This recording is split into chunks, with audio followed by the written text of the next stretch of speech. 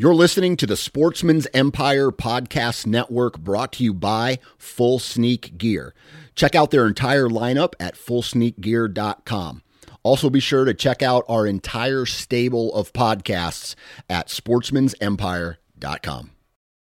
New from Moultrie Mobile, the Feed Hub offers first-of-its-kind cellular connection and control for nearly any spin cast feeder on the market. When used with the Moultrie Mobile app, you can monitor feed and battery levels, run feeders on demand, receive alerts when feeders are clogged, and remotely adjust feeding times. The Feed Hub is ideal for anyone who maintains feeders. Remove the guesswork and save time by planning feeder maintenance before you drive to your hunting property. For more information, visit MoultrieMobile.com. HuntStand is the most popular and functional mobile hunting app on the market. With a variety of base maps to choose from, satellite imagery that is updated every month, the ability to check the weather, know property information, and even catalog your trail cam pics, HuntStand even gives you the ability to import pins and location markers from other mobile apps. Visit huntstand.com or download wherever you download your apps. Enter discount code SN20 at checkout for 20% off. The Southern Ground Hunting Podcast is brought to you by Spartan Forge. It's forged in combat and tailored for hunters. Spartan Forge stands at the nexus of machine learning and whitetail deer hunting to deliver truly intuitive and science-based products that save the hunter time spent scouting, planning, and executing their hunts. You can start your free 14-day trial today by visiting SpartanForge.ai, and you can use the code Southern Ground.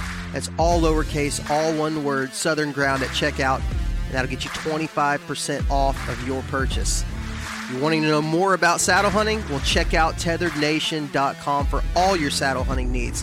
Tethered is for saddle hunters by saddle hunters, and they're redefining ultralight hunting. If you'd like to support the Southern Ground Hunting Podcast, you can visit patreon.com/Southern Ground Hunting, or you can click on the link in the show notes of this podcast episode. We offer 2 different tiers for our patrons that offer a solid list of benefits. We'd love for you to join the Southern Ground Hunting community today. Again, that's patreon.com/Southern Ground Hunting. And now, let's get to the show. Hey guys, last year was a wild year for censorship for hunters and anglers. We've partnered with the social media platform Go Wild to combat mainstream social media censorship. Go Wild was built by outdoorsmen and women and by hunters and anglers just like you. Go Wild is a free social community. Not only are your photos not censored, they're encouraged on Go Wild. Go Wild gives you points for things like sharing your trophies, gear reviews, and inviting friends. And as you earn points, you start to unlock awesome rewards too, such as gift cards, free stuff, knives, huge discounts on brands like Garmin and Vortex, and so much more. Oh, and if you create a free account, you can unlock $10 just for trying it out. Visit downloadgowild.com to get started. All right, everybody, we have got a very interesting episode. Kind of a last-minute decision, and we've all decided that Drew gets the game ball on this episode because Drew is the one who had this idea.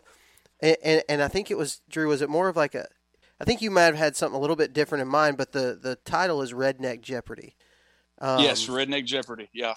So we have everybody here with us. Luke, Matt, Drew, myself, and Adam. We're all here, and we're going to play a little game of Redneck Jeopardy. What you guys think about that? I think like Adam doesn't look like he's ready to play Redneck Jeopardy. He's got paintings and stuff in the background. I don't know what that's about. It's kind of messing me up. Courtesy of the Hampton Inn. Adam, we can't hear you. You're muted. Adam, it's twice. It's twice. Adam, I really had no say. You're muted on. You're muted on Zoom, Adam. You're muted on Zoom. And, oh, there you are. You know, I like literally make my living on Zoom all day long, and for me to have the Zoom problem, it's like another level of embarrassment. So funny. That's funny. So Adam, now that you've joined us, we're playing Redneck Jeopardy, and so let's lay out this groundwork, okay? Just so everybody who's listening can kind of understand how we're going to do this. we had a couple of ideas of things that we could talk about, and we've also talked about doing these fireside chats, stuff where we just kind of get together and talk about random things. At one point, we talked about us doing, like, at every fireside chat, one person from the group brings a subject matter, and we all kind of shoot from the hip on that subject matter. But this one is going to be I feel it's going to be a plethora of different topics that we're going to talk about in this. So I have asked all the guys to bring 3 scenarios to the table. So 3 random scenarios. I don't know. Mine are like super random. Are your guys like really specific and random? Yes. Adam's like, no.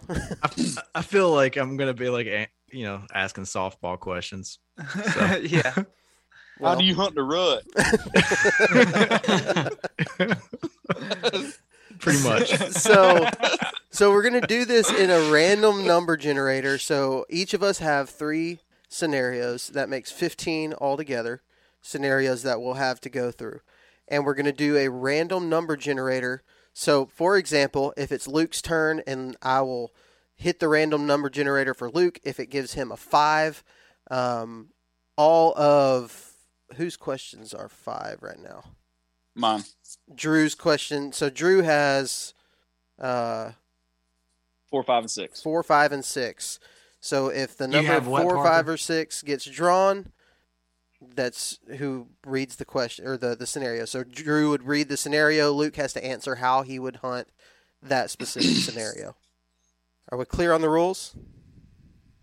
Clear. Good. Yes. Ladies and gentlemen, welcome to Redneck Jeopardy.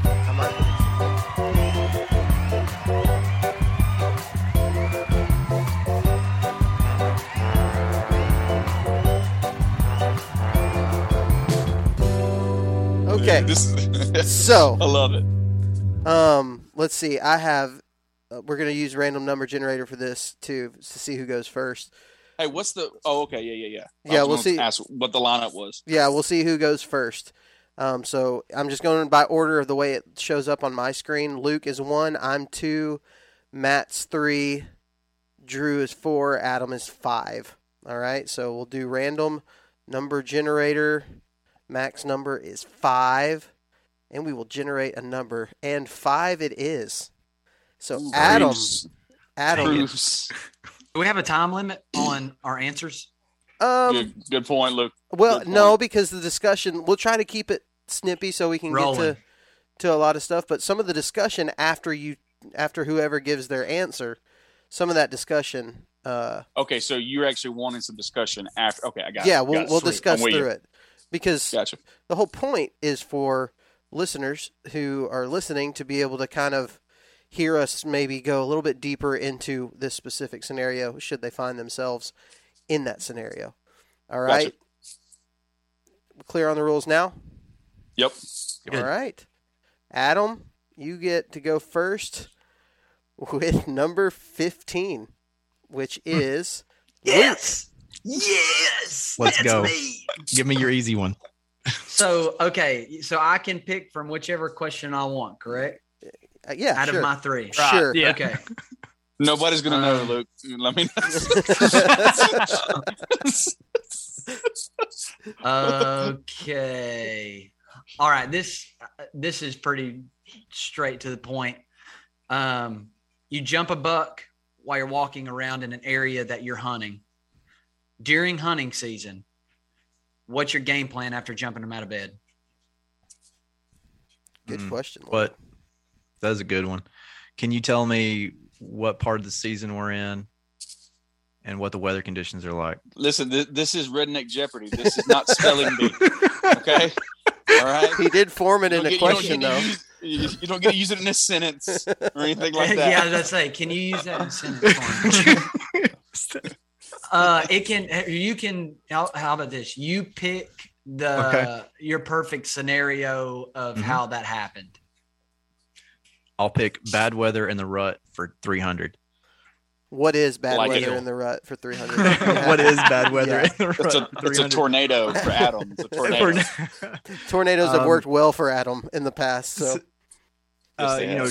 Jumping bucks has also not always worked well, but I will say that I would not get discouraged one bit. A matter of fact, I would either probably post up somewhere close by if I was like familiar with the area, especially with the right terrain features, like escape routes coming back into bedding. That's where I would look at. Adam, would it matter for you? Like, would it change the scenario in this if I said you were in hill country, big woods versus farmland with crops and flat terrain? Yeah, maybe. I'd probably react different, but I'd probably go with, I'd just go with the same, even though that may not be the right choice. I would go the same. Yeah. I was telling somebody this story today, actually. We were talking about you. I can't remember if you were there that year, Adam, or not, but it was the first year I went to Kentucky. Very first day I went to Kentucky, I hunted Kentucky that evening. I wanted this spot that looked pretty good. Ended up jumping 2 bucks off of a bedding area and off of a little knob, like a little hill. And it was a strip of woods with 2 bean fields on either side of that strip of woods. And they were bedded basically where they could get to both bean fields pretty easily. Jumped them out of that bed, went ahead and hung up, and I missed one of those bucks coming back into that area right at dark. I should have shot him, and I didn't, but I did get a shot at him, and it was definitely one of the same deer. And so I think, like what you said, we all kind of get maybe in the beginning of our hunting career before we realize the potential is for jumping a deer out of a bed. Early on, if I bumped a deer, it's like, well, crap, that deer's not coming back for 14 years. Let's go home. Yeah. The whole reason I asked that is because year before last, my buddy and I had a picture of a really nice buck on camera that was just strictly night picks. And I knew he was bedding somewhere close because he had kind of had pressure. I knew he was kind of in an area that he just really wasn't wanting to move from. And so we eased up in where we thought he was bedding one day. It was like December 3rd or 4th. It was before rut, and it was like pre-rut, and we jumped him. And we knew that was that deer immediately when we saw him. And we decided we're going to be back here tomorrow morning because it was like lunchtime. Tomorrow morning we're going to creep back in and we're going to hunt this spot. And daylight rolled around that next morning, and I hit a bleat and a grunt, and he come easing out where we thought he was bedded. And he was bedded almost in the exact same spot where we had jumped him. And that was an eye-opener for me because I was the hunter that was like, shoot, I just blew it. He's out of the freaking county. There's no way. But that was super, super cool experience. So much good stuff to talk about right here. Absolutely. Oh, yeah. Like maybe we should desert the idea of Redneck Jeopardy and talk about bump and dumps. Because there's a lot of good stuff here. But if nobody else has anything like super pressing, I think that was a pretty good way to kick it off right there. Right. All right. The next one's me, and I'm just going to go in my order that I can see on my screen. Starting with Luke, the next one is me, and I got the number 6. Ooh, Drew. I knew you would actually get this one for some reason. Okay, so here's the scenario. Spirit of God. I know, it's all over it. So, and you have a lot of experience with this, actually. Okay, it's early season, like opening weekend, whether that's the velvet hunt in Tennessee, in Mississippi, which I heard there might be one coming to Mississippi. I heard that too. I know the Carolinas open real early. Kentucky opens early. So if it's early season, you have a 3-day hunt that you schedule because you wanted to go kill a velvet buck. All right, Parker? So 3-day hunt. Okay. Obviously we all know there's not going to be a cold front in that. All right. But so you have Friday, Saturday, Sunday. You get there on Thursday afternoon, nightish. Okay, the radar shows rain all day Saturday. Okay, super early season. This is public land. Okay, public land, early season. Rain is 100% scheduled on Saturday, so you're banking on a washout on Saturday. How do you approach that 3-day hunt in early season? That's a great question. And almost, I know you're making a joke right there about it, no cold fronts, but the rain front really is going to work as a cold front, and it's going to be sudden too. So more than likely, it's not going to like drop down to 30 degrees and then start raining. It's going to be hot, and then it's going to start raining. It's still going to be hot, but it's going to be cooler significantly with that water. And I think Adam's scenario that he lived in Tennessee 2 years ago, 164-inch velvet buck in the middle of tornadoes and rain and hurricane and all kind of crap. And those deer were very specifically on their feet that day compared to the other days that we were there. And they were predictable on what time of the day they would be moving, because pretty much when it stopped raining, they were going to be moving. And you have the added benefit of it's early season. So if it's early season, I'm going to assume that I'm hunting somewhere where there's crops, because that's where I hunt in the early season. Right. So I'm going to assume that. And you have no prior knowledge of the place other than, Spartan Forge, Onyx, like mapping. Yeah. So you've never stepped foot on it. Okay. What are some of the key features that you're looking for on that property? So I am going to get real aggressive on that rainy day. That's going to be my first plan, is to get in really close to places, because I have the added benefit of cover. So I'm going to spend Friday, and I'm still going to hunt Friday. But I'm mostly going to be scout hunting. So Friday, when I have good or hot, clear weather, I'm going to walk the edges of these bean fields until I find where they are entering into the bean fields, where a good chance that they're entering into those bean fields. And then I'm going to backtrack from there off of those beans and try to find where they're bedding at, and probably try to hunt right there on Friday, closer to their bedding, because they're going to be moving. They're going to be moving around their bed, but it's going to be a lot later in the day because it's summertime, basically, in early season. So it's hot. It's going to be close to dark when they get on their feet. I'm going to do that. Then the next day, I'm going to go and sit close to those beans, and that trail, where the trail comes into those beans, and I'm going to sit through the rain. I'm going to sit through all that stuff and wait for the breaks in the rain, because those deer are not 100%, but a high percentage chance that they're going to be filtering down that trail into those beans during the rain breaks. I got you. Now let me ask you, throw a caveat in here real quick before we move on. Let's say you're not in Kentucky and you're in pine country of Mississippi or South Carolina. Talk us through that, where you don't have a ag field. Well, they're not going to be nearly as predictable, number one. Their food sources are not going to be very predictable. If I just have those days to hunt, I don't know that I'm going to treat the rain day that much different in the early season in the hills of Alabama.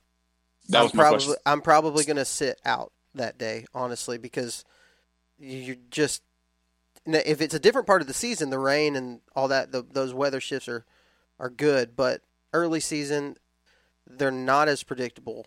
If you can find a white oak, maybe, or a persimmon, some kind of hot food source, that'd be your best chance. But I don't know that I'm going to hunt it much different on that rainy day than I would the clear day. Now, Drew, I'll butt in real quick. A few years ago, what it's doing right now, we're not getting a ton of rain. We're getting a little bit at a time. So say we're experiencing a drought the year that you plan this hunt. That rain, then will make deer move here in the South, like Alabama and pine country, because it's something very drastic and different that these deer haven't seen, say a month, 2 months with no rain. When they see that rain, they're going to get up and move. Yeah. I think the thing there is that it would just be harder to predict where they're going to move to. Right. They're going to move. They're going to move. It's just where. Yeah. Yeah. You don't have that just big food source sitting there. Sure. Adam? I'll increase your probability in Tennessee and Kentucky by saying find CRP in grown-up fields, because that's where the bucks are going to be probably bedded close to those bean fields. So if I wouldn't go looking for fresh cut, I'd go find something kind of gnarly grown up that's connected to ag, and then between the two is where you want to be, I think. Yeah. It's kind of what we found in Kentucky hunting up there. Those locals told us that. and it seemed to be true. And your Tennessee velvet buck was just like that. Same deal. Same scenario.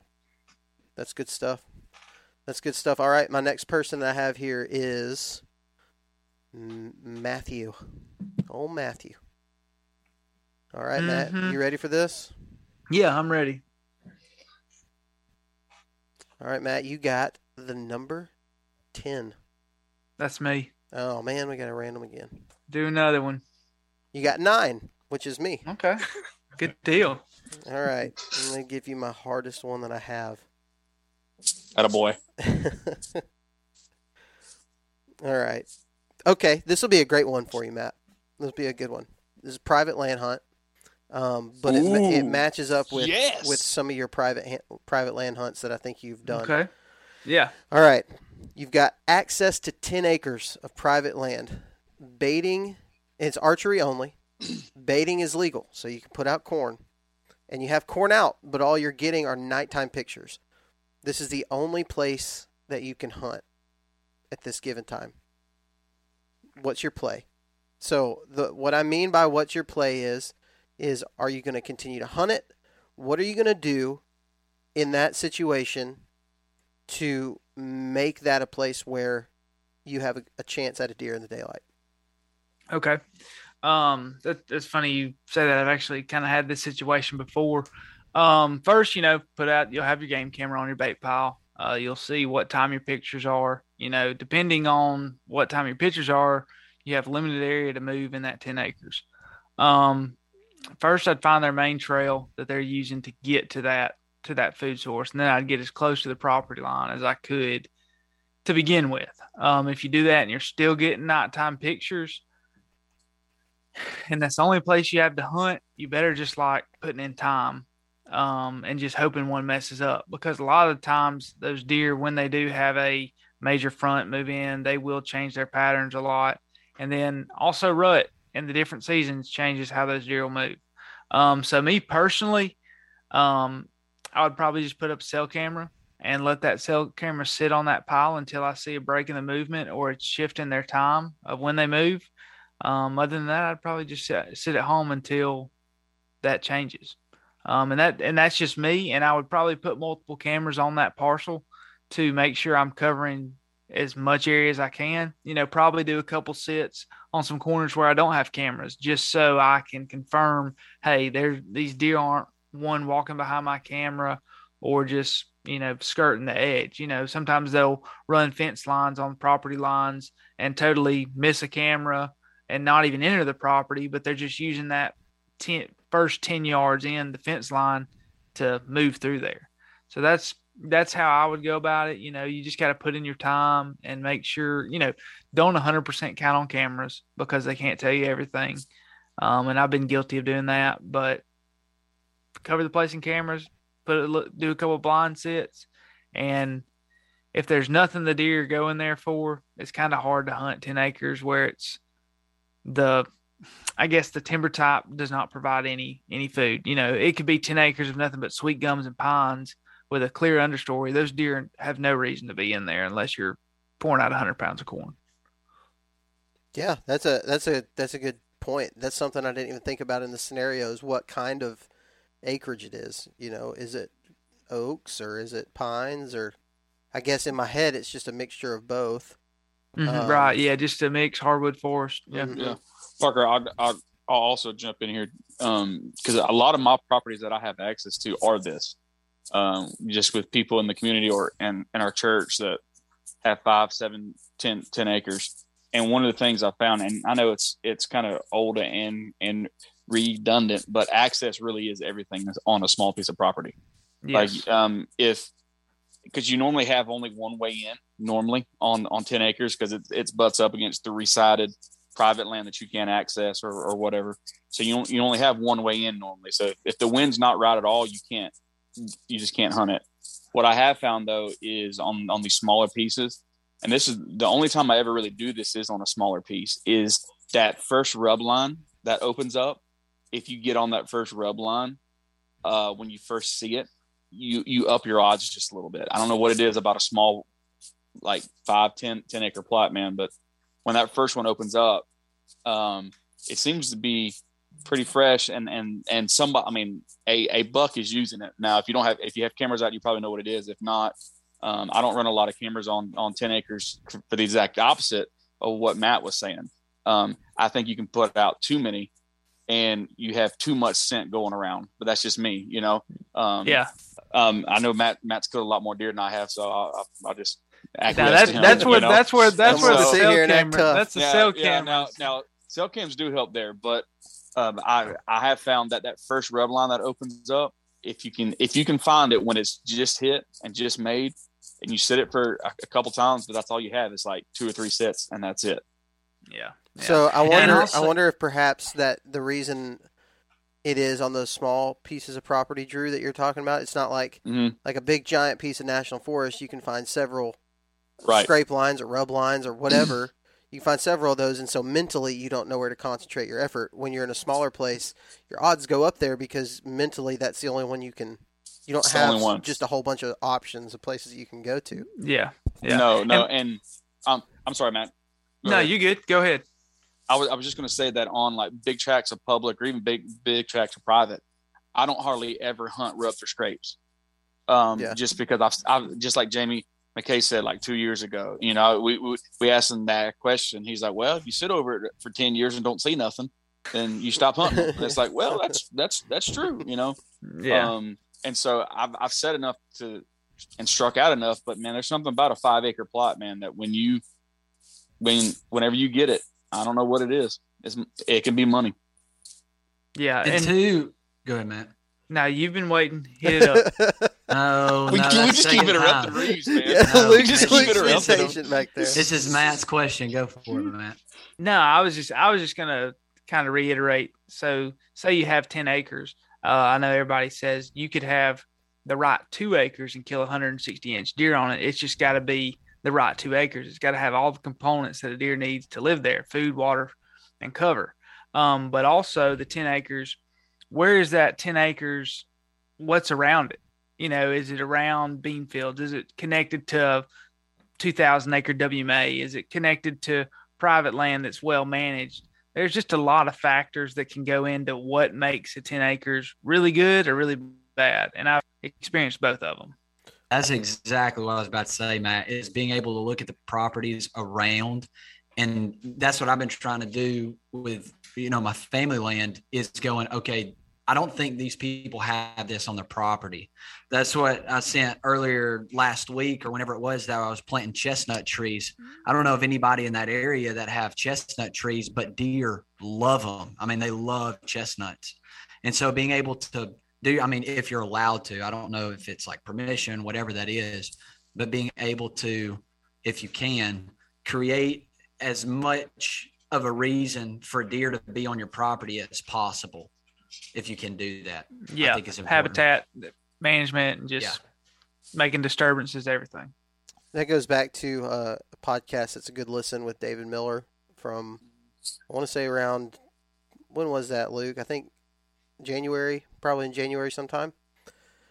I don't think it was that long ago, was it? If you got it's been that long already. That's it's crazy. Been March. It was March. Luke should know because Luke asked for his autograph and phone number. Hey, David, if you're listening to this, I'm your number one fan. Talking about but like habitat manipulation on small. It was good, properties. man. It was good. It's a great episode. Yeah, with same thing. If you don't have big equipment, all that stuff, it's a great conversation. So who's next? Drewski's next. Yeah. And Drew, you got 2. Adam. Oh, come on, Cruz. I feel bad because I've got my geography as Tennessee. I guess we could change this to Alabama, but it wouldn't really work. So we're going to go with Tennessee, Drew. Sorry. Okay. It's late December in Tennessee. The rut is over. The weather is mild and warm. You're not seeing any deer at all in any of your normal spots. What are you doing next to find bucks? Can I just interrupt right here and say how much Adam sounds like he just narrated a show for the Outdoor Channel? It sounded like listening to Clay Newcomb tell a story. Yes, you probably will get phone calls after this, Adam, that, hey, can you read me a bedtime story? That was beautiful. Anything for money. Read that again for my sake, because I was just sitting there thinking, man, That sounds nice. Like, man, he's on National Geographic. Goodness. I'm blushing. It's late December in Tennessee. The rut's over. The weather is mild and warm. You aren't seeing any deer at all in your normal spots. What are you doing to find bucks? Public or private? Public. So you got like plenty of room to roam. Well, my first thought is to go back to the bump and dump and find one, bump it, and then try to hunt them down. And dump it. Yeah, and dump it. Because if you're talking about late Tennessee, that's rifle season, correct? Yep, you had rifle. And so, and then I would actually try to focus on clear cuts to do that. And so circle a clear cut, try to bump one. But if I couldn't do that, I would also try to find the greenest thing that I could, because I know they're looking to replenish after the rut if they're running a lot. And so now that would be difficult on public because, you know, obviously you can't necessarily plant food plots and everything like that. And most of your natural browse is gone. But I have seen some late acorns fall during that time, at least down here in the state of Alabama. I'm going to assume it's kind of similar up there in Tennessee. The only time I've hunted Tennessee has been early season. And so I would try to find that last oak that's dropping, because if you can find that one, you're pretty much going to have a bunch of deer on you there. So if I couldn't bump and dump them, then I would search out that last food source, whatever that might be. If that's red oak, white oak, if that's some just natural vegetation. I know sometimes you can find some where if you're in some pines where the canopy opens up a little bit and you can have a small little 20-yard plot that's just got a bunch of green where the sunlight hit, and you can find them chewing on some stuff like that too. But I'm a natural roamer. I don't like to necessarily sit up in trees. I like to go get them, and especially with a rifle. You widen your shot distance there. Obviously, got to be careful, safety, all that. But if I can bump them up and shoot them like that, that's how I'd rather do it. I will also throw in here with what Drew's talking about. If you're looking specifically at Tennessee, other than East Tennessee, which I've never really hunted Eastern Tennessee, but most of Middle and West Tennessee, you're going to find agriculture around a lot of the public land. Not all of it, but a lot of it you will. And that's the kind of places that I would try to go to in that late season is, like I said before, in early season, if I'm hunting an early season place, I'm going to try to find those same food sources in the late season because that's what they're going to return back to, especially if it's a cornfield or a bean field. Like that, they're no longer eating the bean leaves; they're eating the actual beans at that point that are in the field. And with corn, they're eating the corn that's left over or whatever. Kentucky, I hunted Kentucky late season. Adam, I know we've done a whole podcast about you hunting Kentucky late season. Those crop fields are just it was totally different up there. Amazing. Yeah. Way different than Tennessee? Oh, man, just from my experience. So southern Tennessee, I would love to hunt late December. Northern Middle Tennessee, I'd rather not hunt. I'd rather just go to Kentucky. I have no idea why that is. I'd rather be in southern Tennessee or Kentucky, one of the two. There were some differences. I mean, when I hunted Middle Tennessee in January 2 seasons ago, it was tough, man. It was just tough hunting. And there was ag and stuff around, and it just wasn't. By that point, a lot of your crops have already started to. They're no longer empty fields. I can't remember what it's called. The early growth that comes up in those crop fields. A lot of it's already starting to come up in January, so it just looks like a big food plot. But it's still green, something green for them to eat, and so, it's a good opportunity. That was a good one. I like that one. Drew, I like the answer, too, about roaming. I think run into them. Different creators like THP have really shown that is an effective tactic, even in the South, during the late season. Don't think you got to just stick to a single tree. Adam, you're next, man. Mm-hmm. Let me generate this number. Let's see here. I think that it gave you one of your numbers. Hey, you skipped me. Huh? I was gonna say. You skipped me, my man. No, I didn't. Didn't you start? Yeah. No, I started. No, Adam. I thought Adam we started. Remember, he had my question. Oh, he had your question. Okay. Hey, Yeah. you asked this. If it's hard and I don't feel comfortable answer, I'll just throw it off on Adam. Okay. Well, it actually was yours, so sorry, I got confused. Dang. You got That's 7. so funny. Which I have is- 7? Which is me, yeah. Luke, All right. you get mine. All right. You've got 10 acres. I'm just kidding. Not really. Yes. I knew it. Trying to figure out the Um, workers. What are you planting? What are you planting? In southern Tennessee. All right. Bare dirt. All right, Luke. It's public land, okay? And this one is one that I wrote out because it's special to me, okay? You have 2 options on this piece of public land. And it's the rut also. You have 2 options. You can access by a river. It's about a 3-mile boat ride. And if you access by the river, you only have to walk 30 yards to your spot, so minimal intrusion. Option number 2, you have to walk 1.5 miles from a parking area to get to the very same spot. Which access are you going to use and why?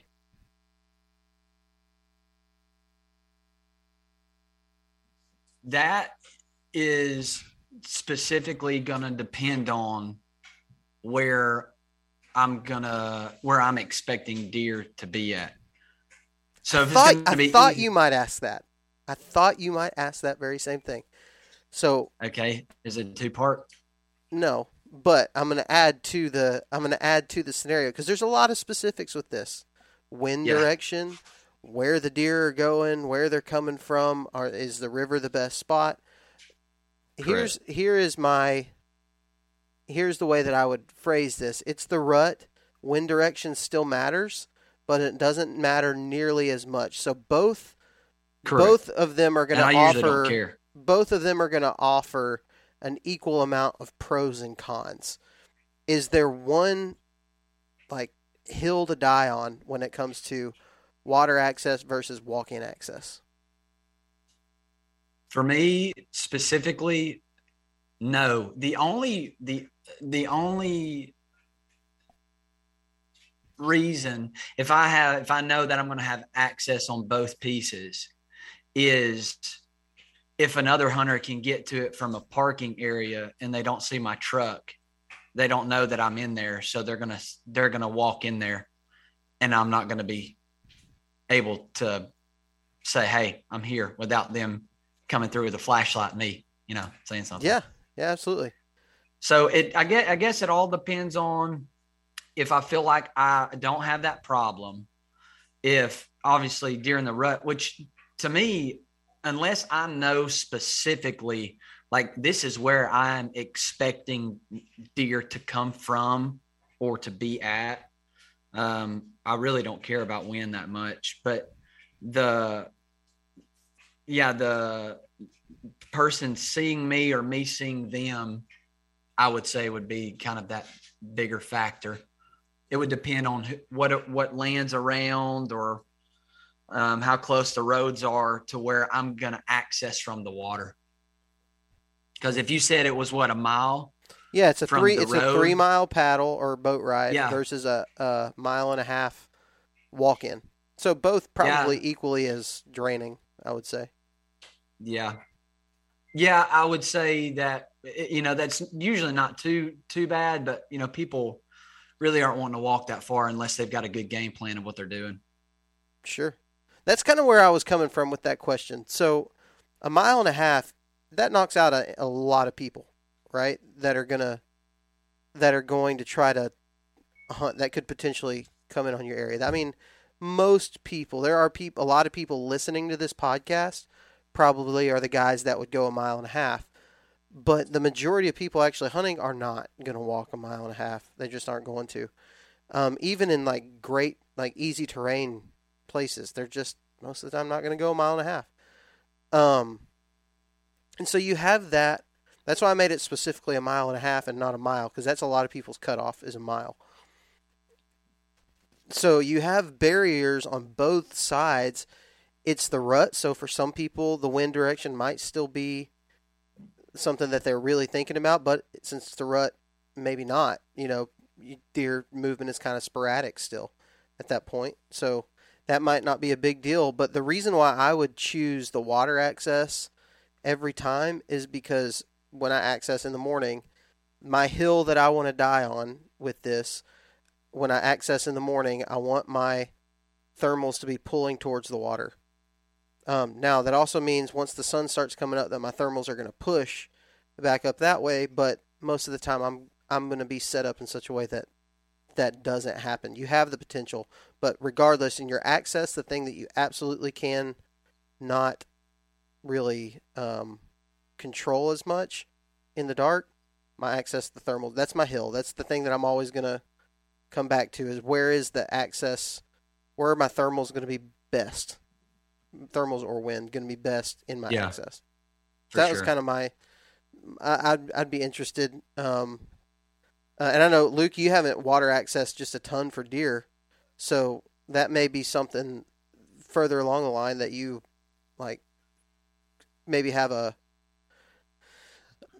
more concrete answer of how you might answer it differently, Yeah, and like you said, there's a lot of specifics with that. Mm-hmm. There's places, I know like places you're specifically talking about that aren't that huge up the hill where that's going to be morning, evening, that's going to vary. But I completely agree with you on the specific scenario and the terrain and the way those thermals are ripping up or down. Yeah, for sure.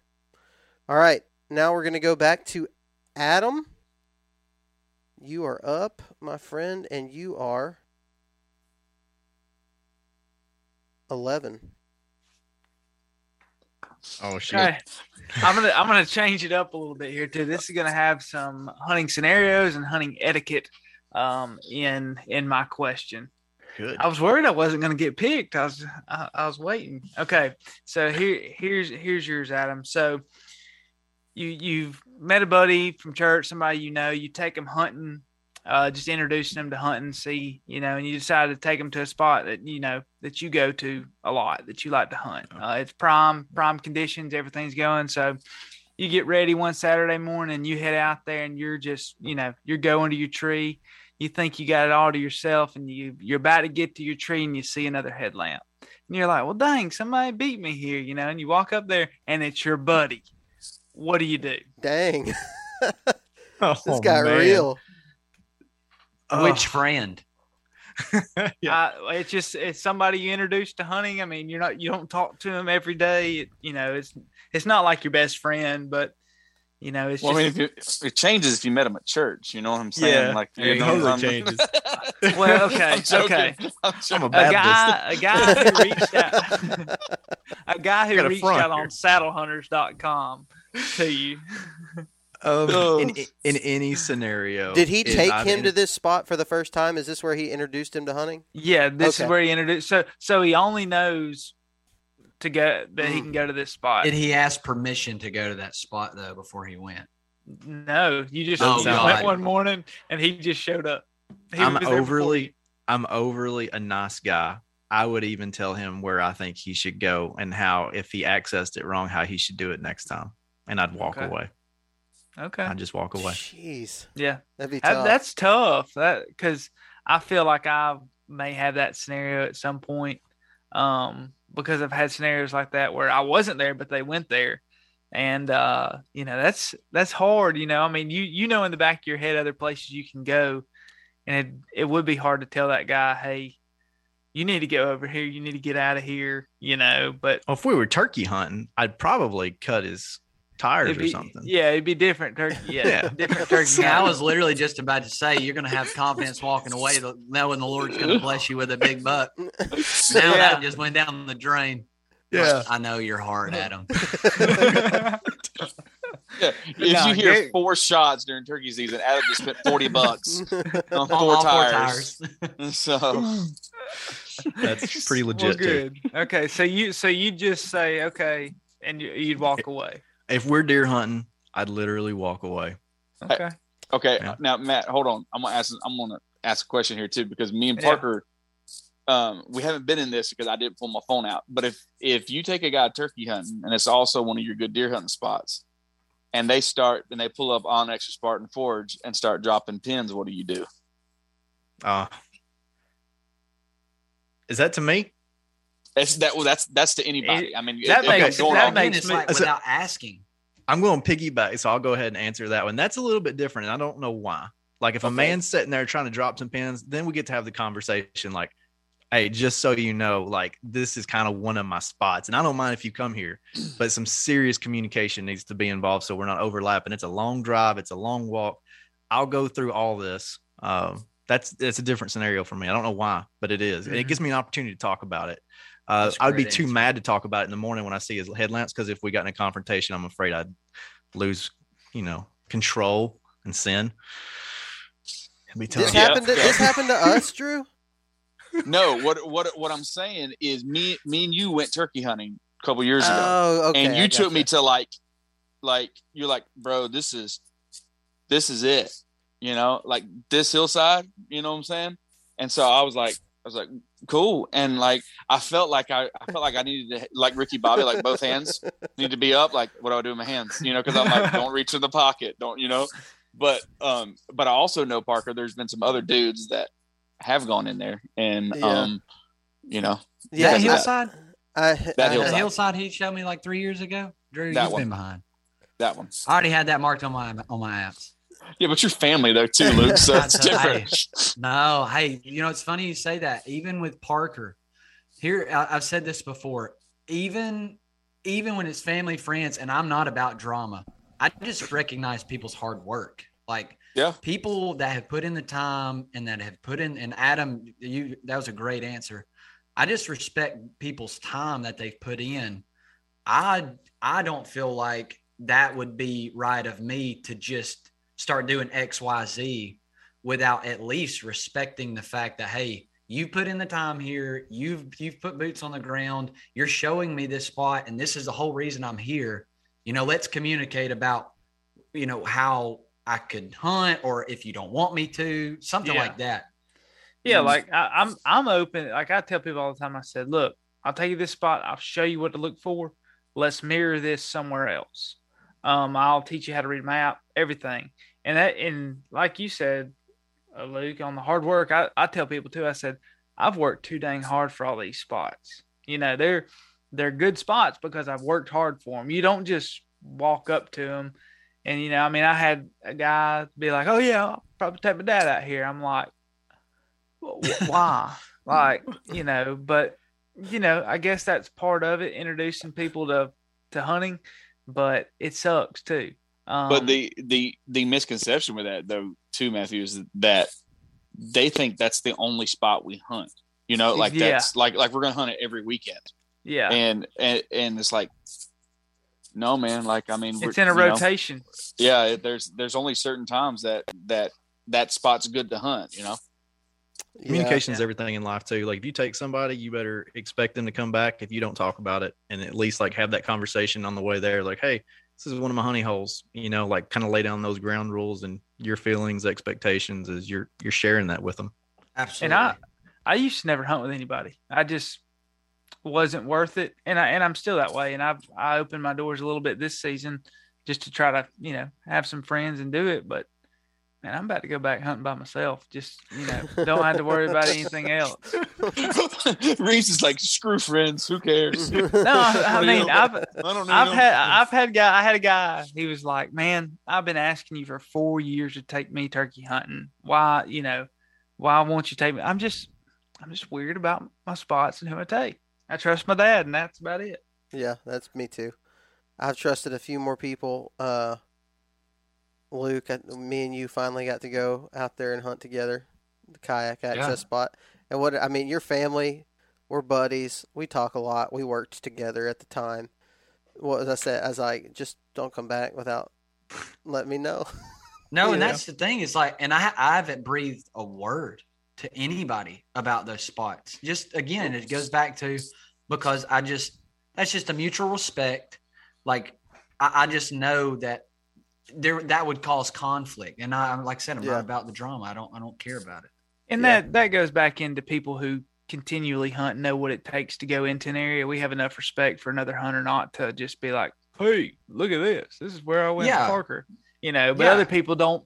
They didn't grow up in it. They don't know the proper etiquette. And that's kind of one reason I asked this question, was to bring hunter's etiquette up just a little bit. But yeah, I feel like we spent enough time on this one. Let's go to our next one. Good one. Yeah, I like next that one. That's me. And I got, let's see, 12. Did we already do 12? That's me again. Dadgum. Back to back. Heck yeah. Let's go, man. Here's another kind of etiquette question too. Okay. You're on public land. Let's say you're in Alabama. You don't get to see this much in Alabama. And you're walking through the woods and you hear something, just awful sound. You walk up and there's just two 140-inch bucks fighting. Okay. They have no idea you're there. You're standing at 30 yards and they're just fighting. Okay. So you can either wait till they get locked up and they're kind of sitting, not like locked up where you got to cut them out, but where they're just pushing against each other at a standstill and you can shoot one of them and kill it, or you wait for them to separate and risk them running off and not getting a shot at either of them. Is it legal light? Yes, it's legal light. Want to make sure that is this under spotlight or what are we talking about here? Just want to make sure. High fence down the road. You're driving down the interstate and you see two bucks fighting. Do you hit him with your truck or do you try to shoot? Or do you pull out your pistol and shoot him? Oh man, I've never been faced with this decision. I've heard this story before. I like this of bucks being locked down on each other. Yeah. And they'll be like, "Man, I was 20 yards from them. I just couldn't shoot them."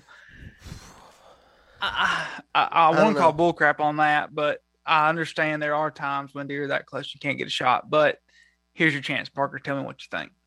Man, I almost put it in the category with reaping turkeys. Okay. Which I don't necessarily have a ton wrong with it ethically. So you're walking through with antlers on your head? No. Going. No, in fact, you're saying they're quote unquote defenseless. They're not being able to use any of their cognitive I'm surprised skills. that answered, Parker. I'll be honest. I'm surprised at that. Well, I've never been faced with a decision. I would, if I had to sit here and tell you, I mean, if they're big bucks, I'm going to take the best opportunity that I have been given. Now, I didn't manipulate this situation at all like I would with a reaping fan or whatever. I didn't do anything except for walking to the right place at the right time, which is a lot of deer hunting anyways.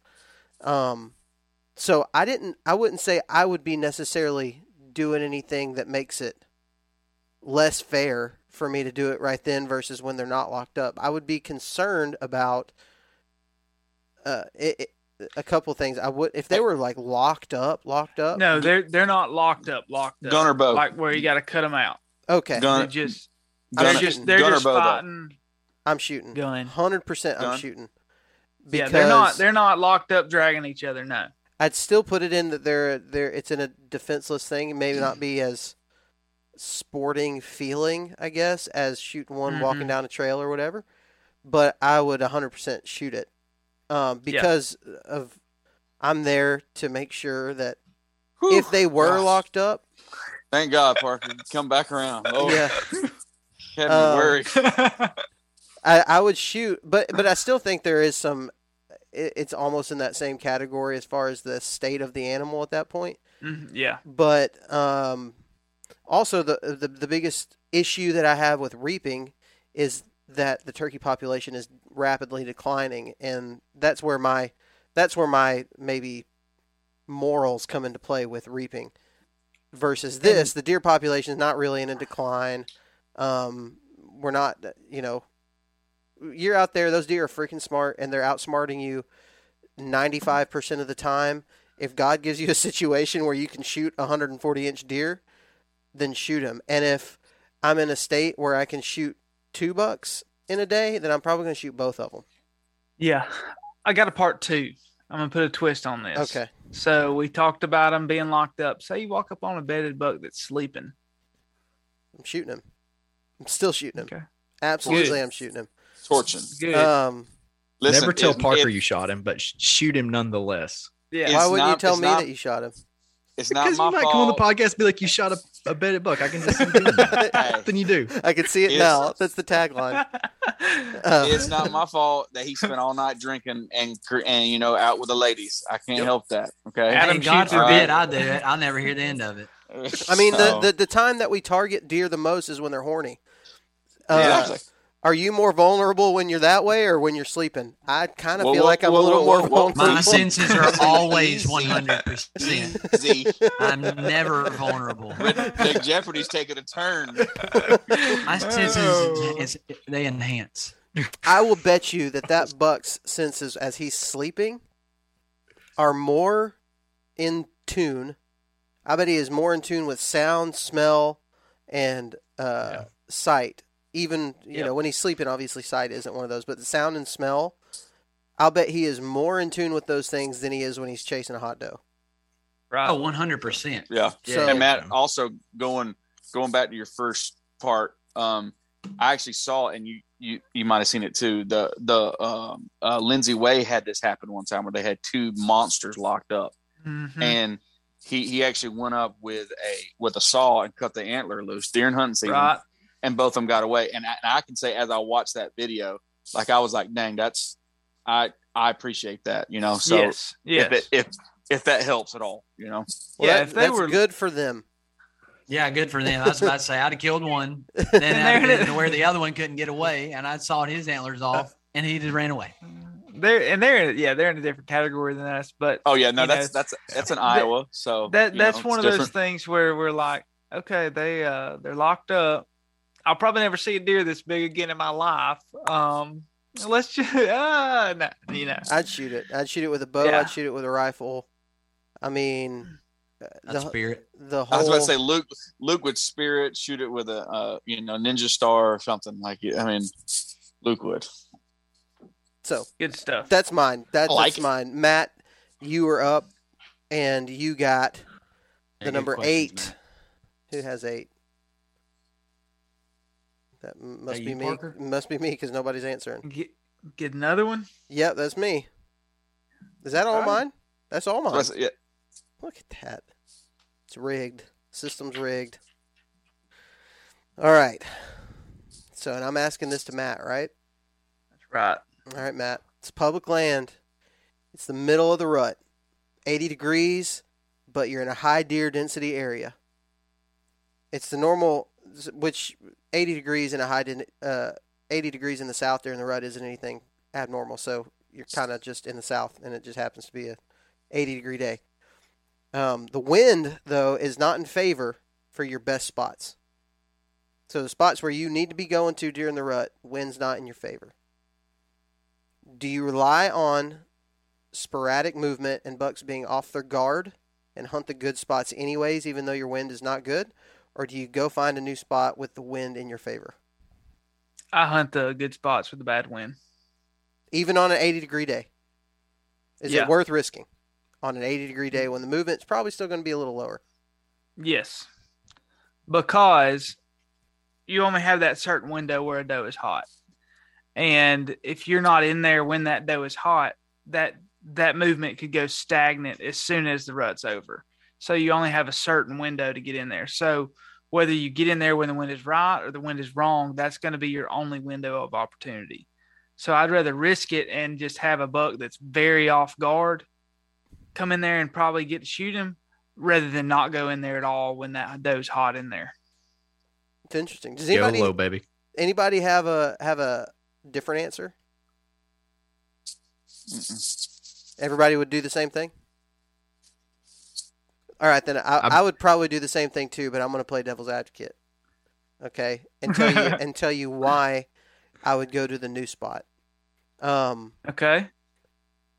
I think all of us probably have these things that I've talked about a lot, the common denominator areas. And y'all probably have spots that have all the things that we look for, that we know deer like, that we've just never gone to for one reason or the other. We just never gotten there to it. We never hunted it. I know I have spots like that. The reason I would go to one of those new spots is because you never know what it could produce. If it has all the things that you look for and you know deer like that stuff in your area, that could be the spot. And you're in the best time of the season to know if that's a good spot or not. Because I've had spots, the spot that I've hunted this past season, I killed 2 bucks off the same spot in that thermal hub. I hunted it for the first time during the rut, and all of a sudden I killed a buck there both days that I hunted it this season. The only other times I've ever hunted that were early season, and it sucked, and I didn't see a deer. There was sign everywhere, but I still didn't see a deer. And I crossed it off the list of potential spots to go to during the rut.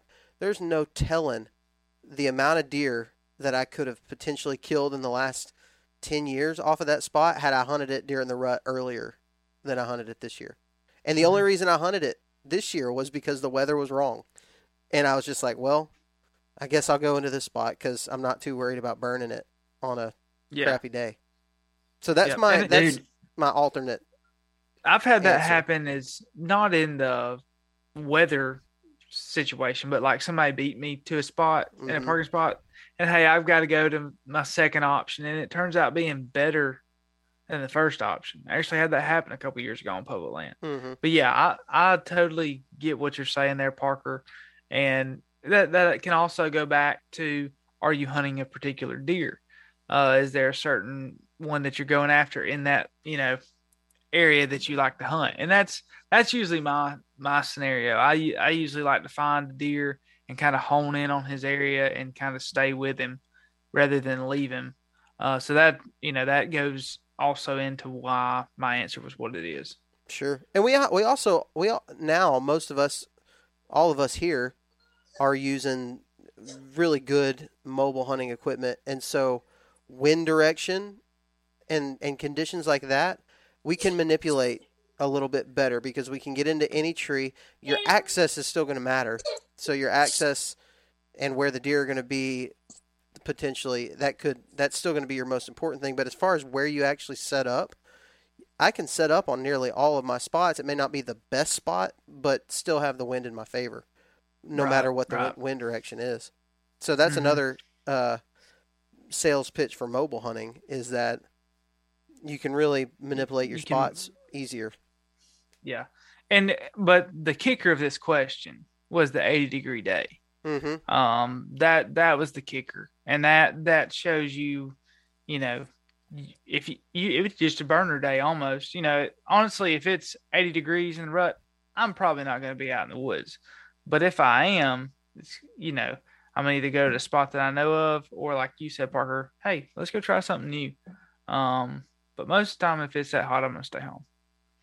Yeah, that's hard. That's also a preference type thing too, and like a free time type thing. If you have if I have all the free time in the world, maybe on a bad weather day, I might not go. But if I only have Saturday and Sunday to hunt, well then, I'm gonna be a little more aggressive. Yeah, and this past season, I really tried to focus on going into the right places at the right time because I had limited time. So this is my first year married, so I was really trying to, play my cards. I wanted to be with my wife when I could, and when I was hunting, it was around Thanksgiving time. So I would just wait for those right winds, right weather. Now, if you want to go down another route, if we could go down the rabbit hole, but we're going to wrap this up real quick. But talk about hunting a place with the perfect temperature, but with the wrong wind. That goes back into manipulating with mobile hunting. But be in the woods whenever you can. Yeah, for sure. All right. Next one is Drew. And Drew, you got, let's see. Dadgummit. You got 13. Yeah, that's me. Lucas. All right. Okay. Did Drew, you asked Parker about early season stuff already. but Yes. I know we've been talking about rut. I'll change it up. Okay. You're stranded on a massive piece of land with absolutely nothing except freaking whitetails. You have to choose one person to keep you and hey, what's Parker? This is a good question. You into like Fantasyland questions. But I like it. Keep going. Those are great. Look, only thing you can kill is whitetails. You have one person you can pick that you can count on. Hey, this person is going to be the one that I choose to help me kill all these whitetails. And why? Who is that one person? That's a good question. That's kind of like setting up like the TV show Alone. It's like an Alone question. So it's just killing whitetails. Like there's nothing else involved. Yeah, I mean, we could go the route of you've got nothing. You're stranded. You're stranded, Drew. You may even be naked. At this point, you don't even know what's happening. You just know that you've got. I don't know what's happening right now. You got to pick one person. You got to pick one person. You got to pick one person to be naked with. That's a good point. 80 Just say degrees. It's Andy May, isn't it, Drew? It might be Andy May. It might be Walter. It might be. Where is he at? What region is he in? Like I mean, is it like do I have to create my own weapons or like do I have weapons? Like hey, y'all can go whatever route you want to. I mean, like Wilson. Is Tom Hanks there? You can be as primitive as you want to. I mean, if we're going like the primitive route, go that route. No, I'm asking you. Well, I didn't write that down, but you have weapons. Your weapons just happen to come with you. A massive island. Piece of property. Island. Whitetail Island. Whitetail Island. Let's see. Yeah, and why? Why are you picking this person? Oh, all day. Warren Womack. All day. Why? Why? Yeah, why? Because he knows all the vegetation. He's killed more deer than any of us combined. Has record of it. Can kill him with anything. Gun, bow, longbow, ninja star, shooting fish, whatever. Okay. All right. He's also very patient. Doesn't rush anything. Knows how to hunt different scenarios. And, listen, if you got to go with like the young guy or the old guy, always go with the old guy. Wisdom always wins. It's a good answer. Then please. Yeah, screw you, Luke. Stupid question. Well, your beard has white in it. You're old as dirt. So if you're on an island, Actually, that was one of my favorite questions all night. So that was me too. I like it so much we should all answer it. Let's do that real quick. Okay. Luke, one person, who would you choose? Real quick. I mean, I got to give a shout out to Michael Perry. Good question. Good choice. Good choice. All right, Matt. Probably Zach Farrenball. Zach Farrenball. Adam? I'm going to go kind of leaning towards Drew's direction on the why, but I'm going to choose Catman. Catman. Oh, yeah. I ask these questions and I just don't know who I would choose. Wisdom is not about age, fellas. I tell you, I got a rando for you. This is who I would choose. This is a rando one. Bartlett Kimbrough. Oh, no, that is rando. It's a random one. This guy we haven't ever talked to. Not because we haven't tried. Yeah, the guy is a killer. He's just a killer.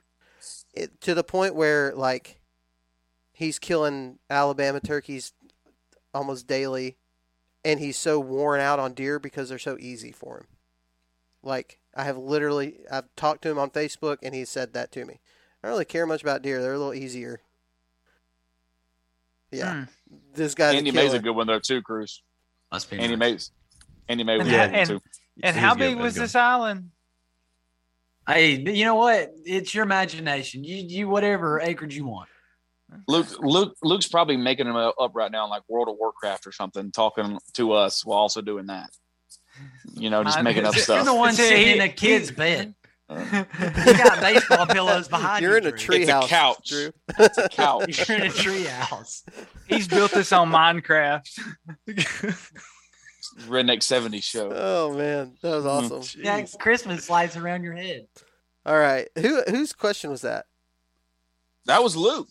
That was Luke. How'd you miss that? Luke to me. Yeah. Luke was asking you. That's right. Yeah. So now it's All right. Now like it's that. Adam's turn. All right, Adam, you have got. You skipped me again. Oh, that's right. We did. You did skip him again. I meant to. And then nobody's gonna speak up either because y'all done hate me for that dang question. All right, Luke. Yeah. Luke, you got. No, you know what? Just go to Adam. God, we want to hear Adam instead. Luke, So you we're got. suburban hunting, Adam. You want to hunt at Lowe's or Walmart? Which one do you want to hunt at? Luke, you Lowe's. got 10. That's Matt. Oh, that's What? me. That's me. Okay. Oh, okay. Number This will be a private land question. You run feeders or corn pile, it doesn't matter. You've put out corn for a week, you've got a camera on it, you've noticed the deer have been coming to it every week. You put the corn out on Monday, you can hunt on Saturday. The corn runs out on Friday. Okay. Do you go and hunt it Saturday or do you go replenish the corn and hunt it Sunday? Dang, that was a specific one.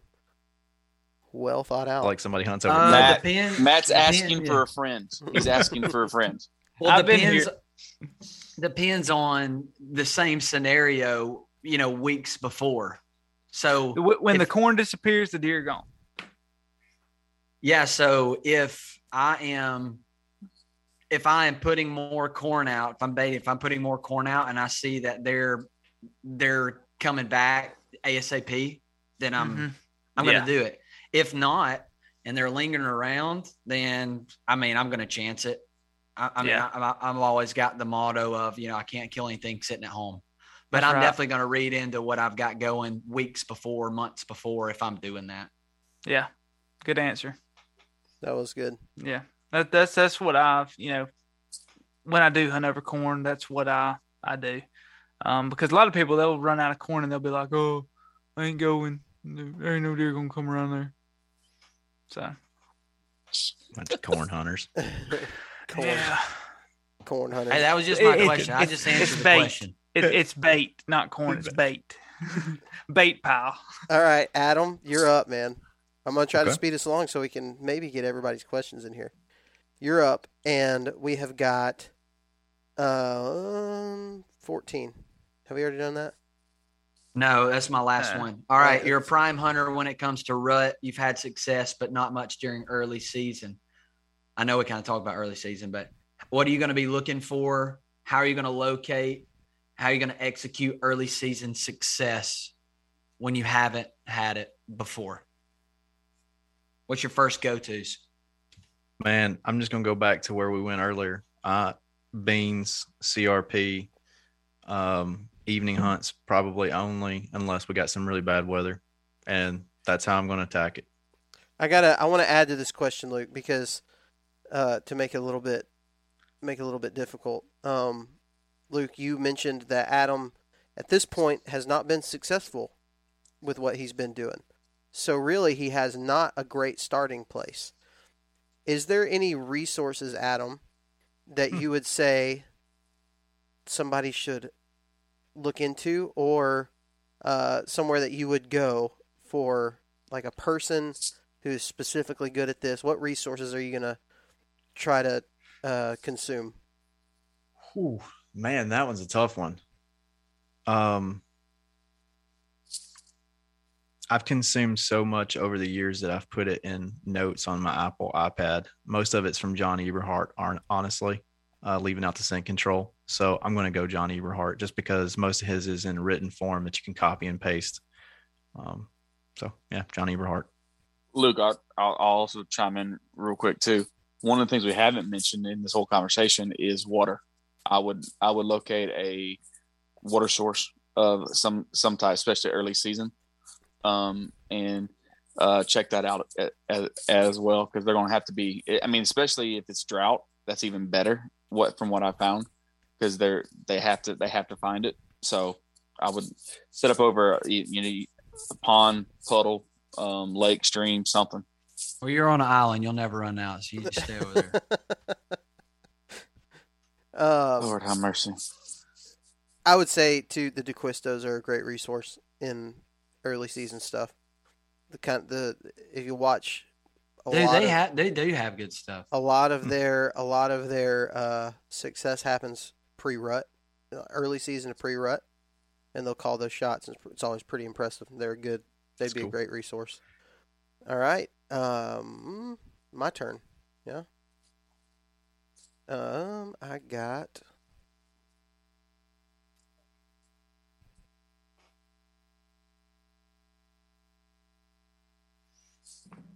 Three. Have we already done three? Nope. Adam? I was hoping you'd get this one. Do I get because we've talked about it. Your buttery smooth voice? Yeah, I'm going to butter it up. We've talked about this question so many times, so I'm going to see if you'll answer it the same way this time. It's early November. Tell my wife to get out of the room. It's early November. You're hunting a brand new piece of property, but you only have 4 days. How much time are you spending scouting, and what does that scouting trip look like? 4 days. So here's something I do most of the time if I'm going to a new place. I usually try to give myself more time than that. But yes. Can I answer for him? No, go ahead. No. No, go ahead. No. I'm going to stay 10 days. I'm going to stay longer, and that's going to be my first play. No, but if I only have 4 days, regardless, if I have, let's say if I have 7 days, I'm going to scout for about 3. But if I have 4 days, 4 full days of hunting, I'm probably going to spend the whole first day scouting. And if I don't find anything amazing in that first day, I'm going to move to the second day, knowing that I'm getting close. I'm going to do maybe a 50-50 split of scouting to hunting. So I'm going to do a lot of scouting into a spot and trying to find the right spot and plan on hunting that day. But if I don't set up anywhere, then I'm still just going to scout, and I'm going to continue doing that until I find somewhere that's good. A good example is Missouri. A couple years ago, I hunted Missouri, and long story short, we ended up moving to a different part of the state, and at this point, I only had 3 days left to hunt it. And I did so much scouting and very little hunting. And finally, on the last day, I finally found a spot the last afternoon that had good deer sign. And at that point, it had just become a deer hunt. I wasn't even hunting bucks in Missouri. I was just like, I hadn't even seen a deer at this point. And I was like, I've got to see a deer. And so I scouted and finally found a spot worth actually setting up at a decent time in the afternoon. And so I got set up at 1 o'clock. Other than that, I'd been getting set up at 4 and 3, setting up late because I was just scouting everywhere. But finally, last day, I found something good, and I ended up getting a shot at a deer, and I missed, but it ended up being right for that situation. So if I've got 4 days, I'm going to scout and scout and scout and scout and scout until I find something that's worth wasting or potentially wasting 6 or 7 hours to sit at. You know what I mean? So that's going to be my thing. I put a lot of deer that I've shot into that same category. Let me also say this too, Adam, and you probably got these text messages too. This is Parker's hunting trips. Okay. Parker goes in a new area. There's excitement. Day number 1. Day number 2, didn't find anything. And then I'm the worst hunter of all time. Depressive text. This is terrible. Day 3 is I miss a deer. My truck breaks down. I get hay fever. Okay. Then it goes back down, and then it comes back up. I killed one, excitement. And then the hunt ends. And that's Parker's 4-day hunt. Yeah, that's basically it right there. Every So- single hunt. Every doesn't single matter. hunt, man. Every That's single hunt. exactly it. Consistency. You can substitute that with turkeys too. So Yes, turkeys, deer, yes. doesn't matter. That's what It you call doesn't matter. consistency, boys. That's what that is. Keep it up, Parker. Keep it up. Yeah. Just yeah. A consistent roller coaster. It is, man. So- Try being my wife. Imagine how she feels. Who all has questions left? Drew, you I'm got out. questions? I guess two. I'm out. I'm out. Matt's out. I have one more, but it's like pretty redundant. I feel like Drew, you've so we'll got scratch two. mine. Yeah, I got just one more. I mean, what I would consider a decent one. All right, Drew, ask Matt your question. Okay. All right, Matt. So it is pre-rut. Okay. Pre-rut on public ground here in the South. It's forecasted for swirling winds all day. Okay. You have two choices. You can hunt a thermal hub or you can hunt the main feed tree close to bedding. Which one do you hunt and why? I'm gonna hunt a thermal hub. Because whether you have straight winds or not, your wind's always going to be iffy because of the thermals in the thermal hub. So regardless of that, you're going to be able to catch those deer curious and wondering what's going on, and you have more of a chance than getting a deer to come inside 50 yards to a feed tree with swirling winds near bedding area. It's a Anybody else precise, have anything Good. different? precise answer. It goes back to me for the thermal hub, what I talked about earlier. The reason I went there is because the wind was supposed to completely switch directions all day. And I went in there, and it ends up being, if you understand thermals and you understand how to set up in the thermal hub, then it really blocks a lot of the wind. You're still dealing with thermals and overriding winds, potentially.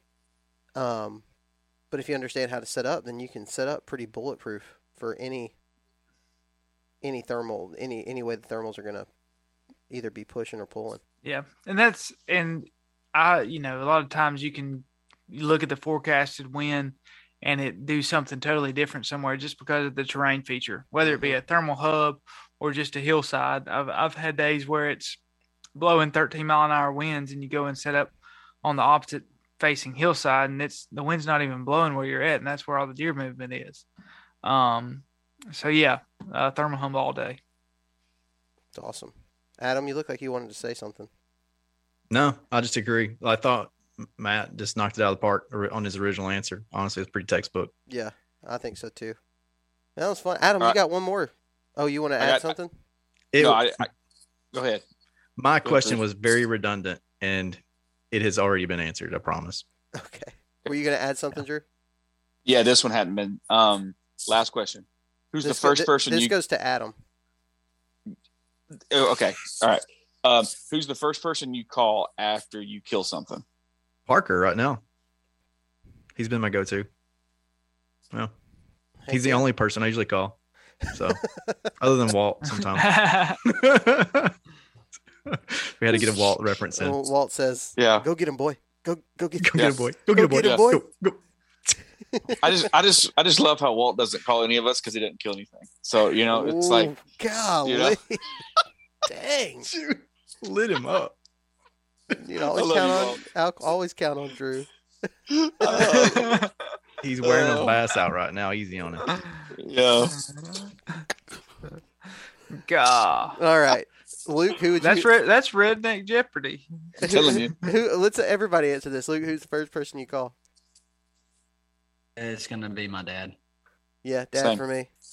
Yep. That same. for me. I have no idea what this says about me or my dad. Sorry, Dad.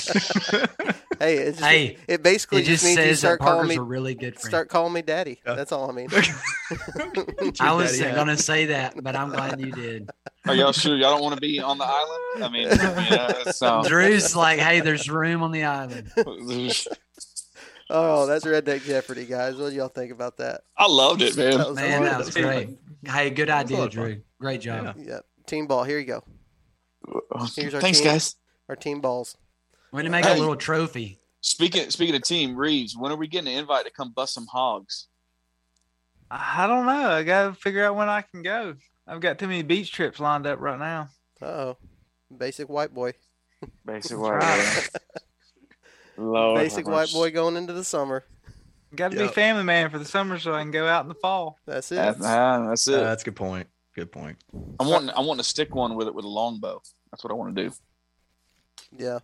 I got to get stuff set up, and boys, deer season is going to be here soon. So Crazy, man. Oh, we all need to get some I'm pumped. sleep. Start resting up. It's coming. Thanks, guys, for listening. And, we'll be back with it next week. See you. Thank you all so much for listening to this week's episode of the Southern Ground Hunting Podcast. As always, a big shout out to all of our partners. That's Go Wild, Spartan Forge, Tethered, New Canoe, and Scree Gear. You can keep up with Southern Ground Hunting by following us on Facebook and Instagram, or you can subscribe to us on the YouTube channel. And make sure you check out southerngroundhunting.com to pick up some of our merch, hats, t-shirts, stickers, stuff like that. I truly hope you enjoyed this week's episode, and we'll see you here again next week. Remember this, God gave you dominion over the birds of the air, the fish of the sea, and the beasts of the earth, so go out and exercise that dominion. We'll talk to you next time.